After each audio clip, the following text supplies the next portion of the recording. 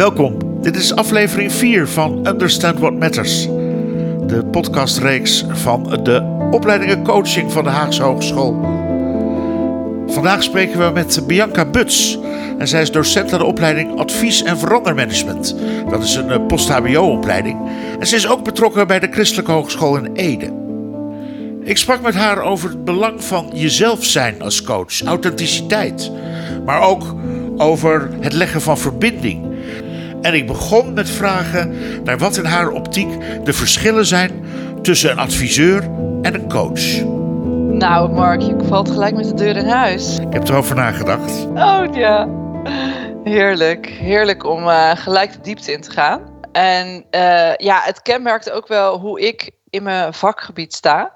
In de zin van, je introduceerde mij.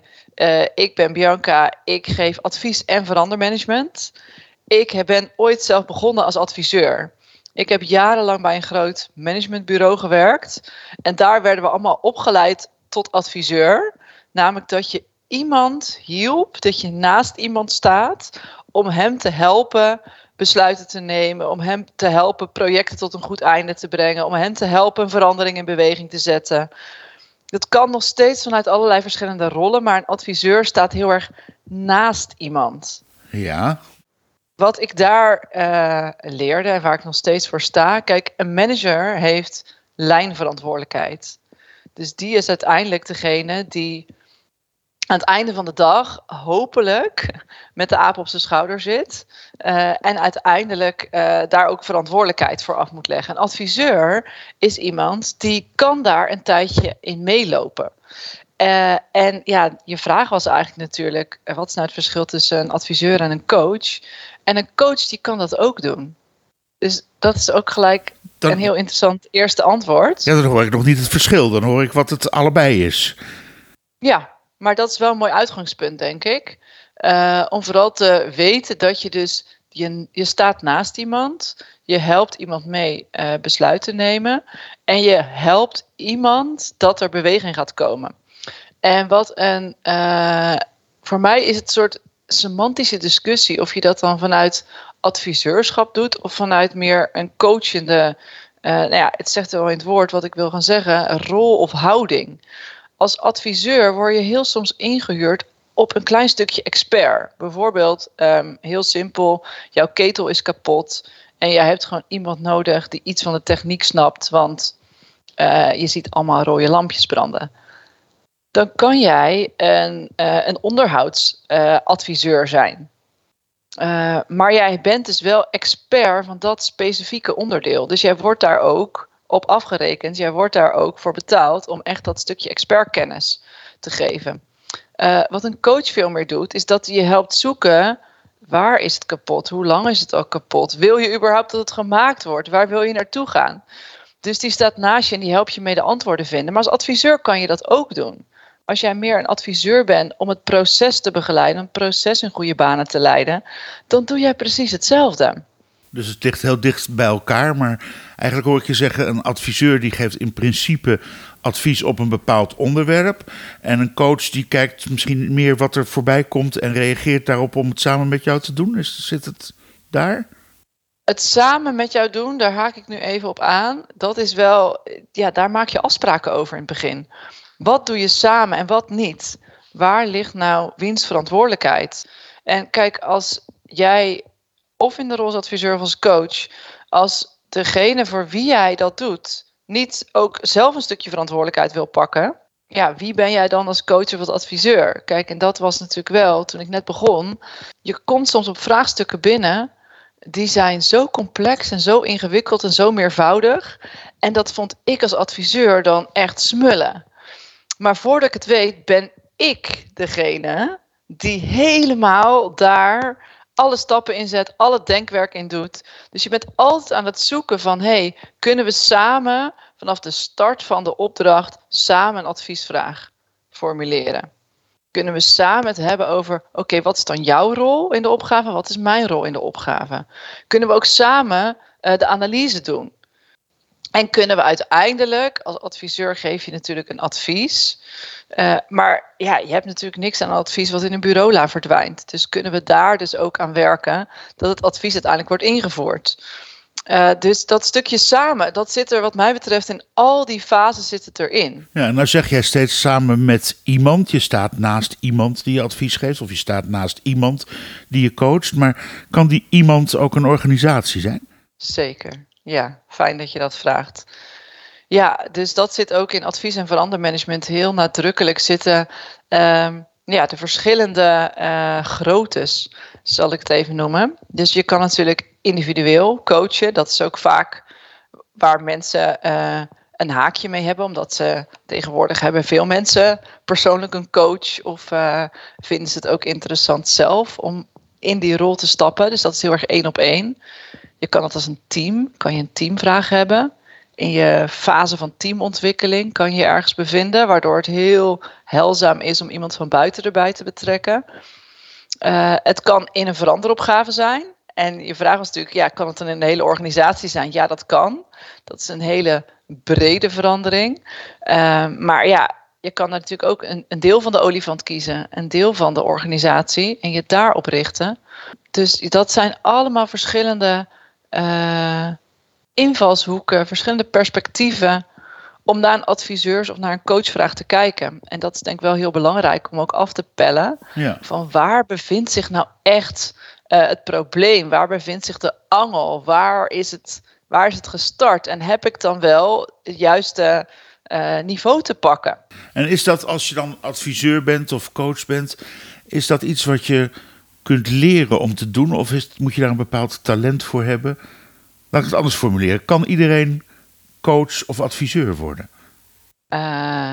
Nou ja, wat ik vaak zeg is dat soms gaan we ook niet eens heel veel meer bijleren. Wat wij vaak horen van mensen die instappen in advies- en verandermanagement is dat ze op gevoel al heel veel doen. Dat ze intuïtief al heel veel doen. Maar dat ze soms niet precies weten of nog net iets meer die onderbouwing wat helderder willen maken. Dus soms willen ze meer theorie en soms willen ze meer praktische handvatten. Maar de basis is vaak, als mensen instappen, dat ze zeggen, ja, maar ik doe dit eigenlijk al, maar ik snap eigenlijk niet precies wat ik nou doe. Dus dan help je iemand ontleden wat hij dan precies doet. En ik denk dat jij en ik, even heel flauw gezegd hoor, maar toen wij kleuters waren, dat we hele goede coaches en adviseurs waren van elkaar. Omdat we heel dicht bij ons gevoel stonden. Omdat we heel goed konden interveneren. Namelijk konden aangeven wat er nou echt nodig was voor een klein stukje verandering. Maar dat we dat soms helemaal verleerd zijn. Omdat we in een bepaalde rol zitten. Of dat we geen helderheid hebben over of we nou wel in die rol mogen acteren of niet. Dus ik denk dat in heel veel mensen al een goede adviseur of een goede coach zit. Maar wil jij wel gecoacht worden? Dus kan ik wel goed op jou aansluiten waar jij staat in jouw ontwikkeling? Of ben ik helemaal vol van mijn manier van lean werken, mijn manier van werken met de kleuren van de kaluwe en vermaak. Mijn manier van kijken naar teamontwikkeling en probeer ik jou dat op te leggen. Ja, een goede adviseur, een goede coach, die is heel goed in dat vinden van aansluiting. En ik geloof dat dat bij iedereen ontwikkelbaar is door je er überhaupt al bewust van te zijn. Sluit ik voldoende aan bij waar diegene op dit moment staat, waar het team staat, het individu staat, de organisatie staat, de veranderopgave staat. De opleiding bij de Haagse Hogeschool, jij lesgeeft advies- en verandermanagement, dat is een post-HBO-opleiding, hè? Dus daar komen mensen die al een bachelor degree hebben, die komen die opleidingen volgen. Wat voor soort bachelorstudenten zijn dat vaak? Wat hebben ze eerder gestudeerd en wat is hun concrete werkervaring in wat voor terrein voordat ze zo'n opleiding gaan volgen? De mensen hebben vaak zo minimaal zo'n 3 jaar werkervaring. Maar de meeste mensen hebben wel zo'n 5-6 jaar werkervaring. Oké. En wat heel interessant is dat de achtergrond van de mensen die is zo divers. En ook waar mensen werken. Dat kan zijn in de publieke sector, dat kan zijn in het ziekenhuiswezen, het onderwijs. Maar dat kan ook zijn bij een grote energieleverancier, bij een bouwbedrijf hebben we iemand.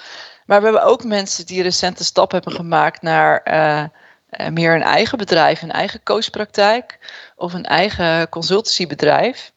En die zeggen van help mij nou om daar verder in te groeien. En veel seniorder in mijn rol. En dat kan dus, de ingang is dus echt velerlei. Maar komen de studenten dan vaak met een heel erg persoonlijke, individuele leervraag? Hebben zij zelf iets wat zij willen leren en wat ze uit die opleiding willen halen? Ja, er zijn weer 3 dingen die ik vaak hoor. En die eerste hadden we het net al even kort over. Die eerste is, help mij nou meer onderbouwing te geven wat ik doe. Ik doe alles vanuit intuïtie, vanuit een onderbuik. Ik groei in mijn werk, ik doe de goede dingen, maar ik kom nu op een punt in mijn carrière dat ik iets meer theoretische handvat heb. Ik hoef niet het wiel opnieuw zelf uit te vinden. Dit is al uitgevonden. Dus help mij nou met een breed scala aan theorieën, aan achtergronden, waardoor ik zelf keuzes kan maken van maar hier geloof ik in en dit sterkt mij in mijn rol als adviseur. Dus dat is de eerste. Ik doe het al, maar help mij analyseren hoe doe ik het eigenlijk. Mm-hmm. De tweede is iemand die zegt, ik voel me eigenlijk niet meer helemaal zo lang in mijn rol. Ik heb het altijd gedaan, maar ik wil juist een volgende stap maken in mijn groei. En help me nou hele praktische handvatten. Hoe kan ik meer senioriteit? Hoe kan ik meer in mijn rol zakken? Zodat ik ook word gezien als een strategisch sparringspartner. Dus dat gaat soms niet eens alleen over de inhoud. Dat gaat ook veel meer over, hoe stel ik me nou op? Wie ben ik dan als adviseur? Wie ben ik als coach? En hoe stel ik me ook op richting een teamleider, een opdrachtgever in dat speelveld? En de derde, die we ook vaak tegenkomen, is dat mensen eigenlijk zeggen, ik wil gewoon eigenlijk iets heel anders. En ik heb altijd al een fascinatie gehad voor veranderingsprocessen. Ik merk dat me dat ook makkelijk afgaat. Maar help me nou eigenlijk zoeken, help me nou vinden wat die rol dan precies is. Dus daarin zie je een spectrum van helemaal van de inhoud. En dat past heel erg bij de opleiding, want we helpen je om op al die niveaus, het individu, het team, de verandering, de organisatie, om je daar meer theoretische achtergrond te geven, naar helemaal wie ben ik nou als veranderaar? Wie ben ik nou als ik 1-op-1 of in een team met mensen werk? Ja, dus je noemt drie redenen eigenlijk om de opleiding te volgen. Meer theoretische bagage en een breder palet om uit te kunnen kiezen om dingen toe te passen. Beter begrijpen wat er gebeurt. 2, heel persoonlijk kijken van hoe pak ik het nou aan en wat kan ik als coach doen. En 3 eigenlijk van ik wil iets heel anders met mijn leven en dit lijkt me een mooie omslag. Dat zijn eigenlijk de 3, als ik ze vertaal.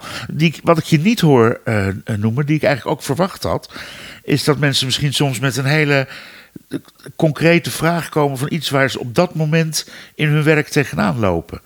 Komt dat ook voor of valt die dan onder een van die 3? Ja, dat komt zeker ook voor. En dat is vaak dan wel de eerste die ik noemde. Dat mensen dan echt wel zoiets hebben van geef me meer onderbouwing. Ja. Want vrij recent nog iemand die in een heel complex speelveld zit. En dat is het zo. Hè. Veranderopgaven worden vaak niet simpeler.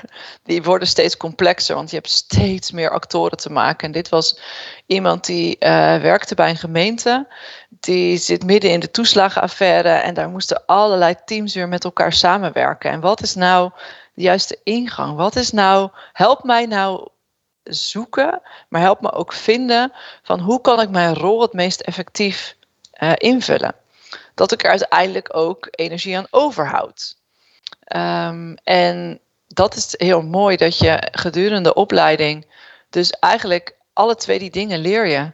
Je leert zowel vanuit de inhoud de diepte in te gaan en echt samen met Helene en mij te zoeken, te onderzoeken, maar ook samen met je leergroep. Want wij als docenten weten iets. Wij hebben een scala van theorieën die we aanraden. Maar je zit ook met allerlei andere studenten die vaak vanuit een ander veldwerk komen, maar toch op dezelfde dingen stuiten. Want hoe groot is zo'n groep dan over het algemeen? Dat is meestal tussen de 10 en maximaal 16 mensen. Oké. Omdat we dus die persoonlijke begeleiding, dat persoonlijke leren, ja, echt jou helpen met waar jij op dit moment staat. En jou helpen groeien, dat vinden we gewoon heel belangrijk.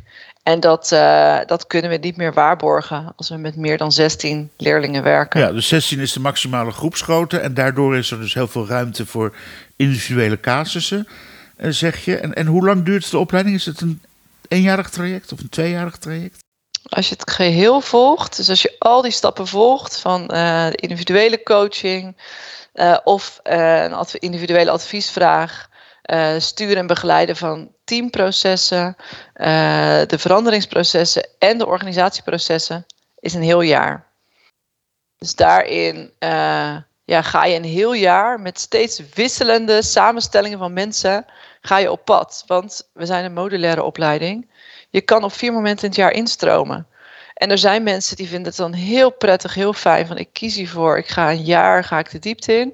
Maar er zijn ook mensen die zeggen, nou, gezien mijn privéomstandigheid, gezien dat we nu net na corona ook weer naar kantoor gaan. Ik vind het fijn om eerst een blok te doen, dan weer een blok mijn werk te doen.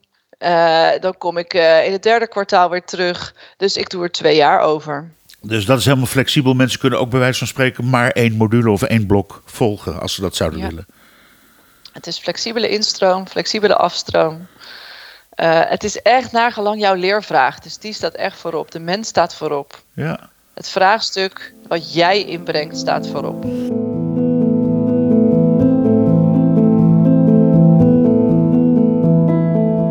Het vraagstuk wat jij als adviseur of coach, laat ik ze maar in 1 adem noemen, want dat doet Bianca ook steeds. Het vraagstuk wat jij inbrengt staat centraal, staat voorop. Maar moet je nou zelf als adviseur of coach ook verstand hebben van de inhoud van dat vraagstuk? In andere woorden, moet je je als coach of adviseur specialiseren op bepaalde branches? Moet je daar verstand van hebben? Nou, ik denk dat het vooral heel belangrijk is dat je aansluit bij je opdrachtgever, je teamleider, degene die de vraag op dit moment heeft. En dat je dus jezelf in positie brengt, maar ook het vraagstuk naar een volgende stap in de ontwikkeling tilt. En daarmee is dus, als het voor jou werkt, dat jij zegt, maar ik wil juist die veranderkundige zijn, die echt die grote complexe opgaven aan kan. Be my guest. Dan is dat jouw specialisatie, dan is dat jouw rol, jouw taak. Je zegt belangrijk dat je aansluit, betekent aansluiten je opdrachtgever of degene die je adviseert of coacht, dat je die goed begrijpt? Of wat is aansluiten precies? Dat je in de taal aansluit. In de taal? Dat betekent dat je elkaar goed verstaat, goed begrijpt? Zeker. Dat je goed het vertrouwen kan, ik wil bijna zeggen verdienen.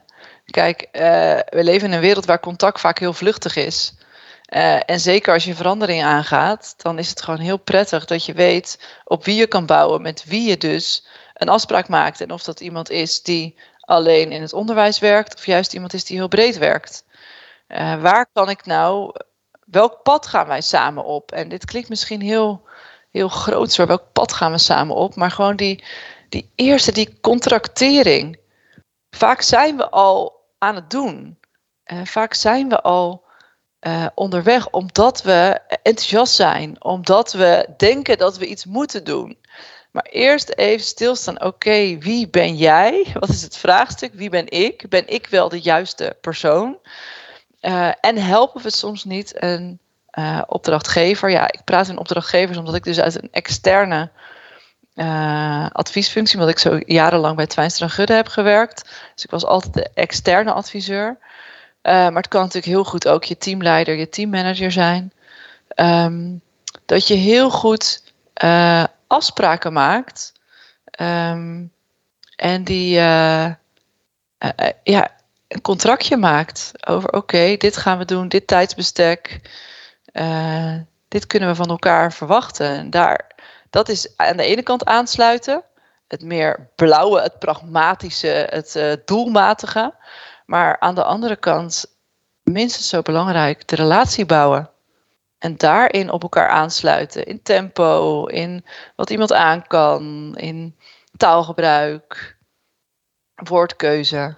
En dat je allebei dus daar je verantwoordelijkheid in hebt. En allebei ook nog op een zeker moment kan zeggen, dan doen we het wel of dan doen we het niet. Maar dat je bewust die eerste fase, die entree, die contractering, dat je die bewust regelt. Belangrijk dus dat een coach of adviseur aansluit op het verandertraject. Maar natuurlijk ook belangrijk dat zo'n studie advies- en verandermanagement aansluit op de praktijk. Dat gebeurt natuurlijk doordat er heel erg gewerkt wordt met casussen die studenten inbrengen. Maar ik ben ook benieuwd om te horen van jou, Bianca, in hoeverre zo'n opleiding nou ook aan verandering onderhevig is zelf. Blijft de opbouw in 4 modules eigenlijk nog jaren meegaan? Of is dat iets wat elk jaar kan wijzigen? Hoe zit dat? Nou, dat is wel boeiend, want hij is 16 jaar geleden begonnen. 16 jaar, ja. 16 jaar al, ja. En ja, natuurlijk worden de nieuwe trends meegenomen. In de zin van, als je het hebt over hoe pak je een verandering aan, werd op een gegeven moment het agile werken, het meer lean werken, kon je zien als een trend. Maar wat zit daar nou onder? Wat zit daar nou achter? Is dat je uiteindelijk allemaal op zoek gaat naar de kern van een vraagstuk. En dat je uiteindelijk je aansluiting vindt bij waar de mens op dat moment staat. En welk tooltje je ook gebruikt. Kijk, wij zijn daarom niet de opleiding Lean Management, om dat voorbeeld maar te noemen. Wij zijn niet de opleiding van hier heb je een vierkant. En als je dat vierkant toepast, dan krijg je dit. Ik ben helemaal niet tegen Lean of tegen agile werken.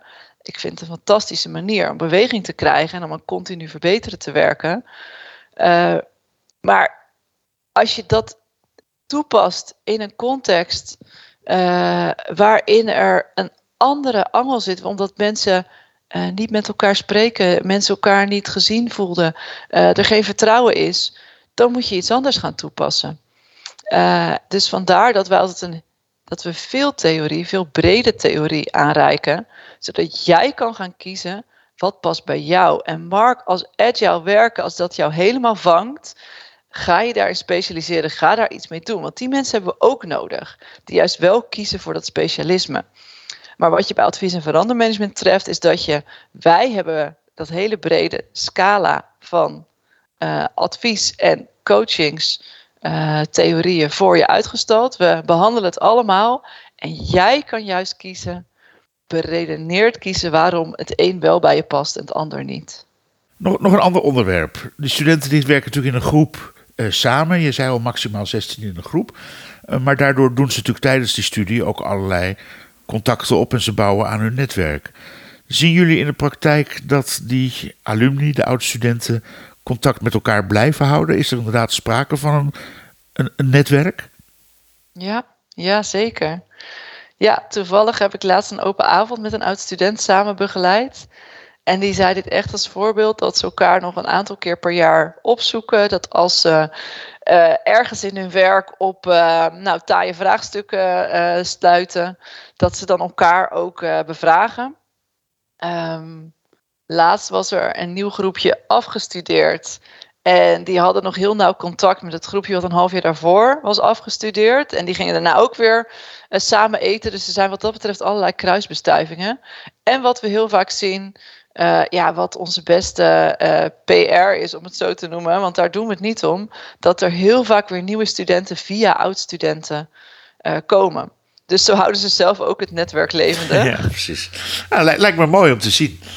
Hey Bianca, er is iets wat nog de hele tijd een beetje in mijn achterhoofd zit. Je hebt het een aantal keer gehad over dat het voorwaardelijk is of belangrijk is voor een coach of adviseur om de verbinding te kunnen leggen en vooral ook de verbinding naar zichzelf te kunnen leggen. Om eigenlijk te kunnen bepalen welke instrumenten nou goed, welke theorieën en welke tools nou goed bij jou als persoon passen.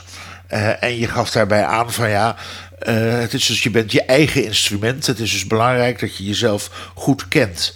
Maar is het ook belangrijk dat een goede adviseur of coach bereid is om veel van zichzelf te laten zien? Ik denk wel dat het helpend is. En dat hoef je natuurlijk niet expliciet te laten zien, maar je bent zelf het instrument. Je neemt jezelf altijd mee. Ook al zeggen wij niks, er gebeurt al van alles tussen ons. De relatie wordt gemaakt, wordt gekraakt. Er gebeurt van alles. Dus je daar heel erg bewust van zijn. Wie ben jij nou? Wie ben jij als coach? Wie ben jij als adviseur? En dat is echt een rode draad die door de hele opleiding heen zit.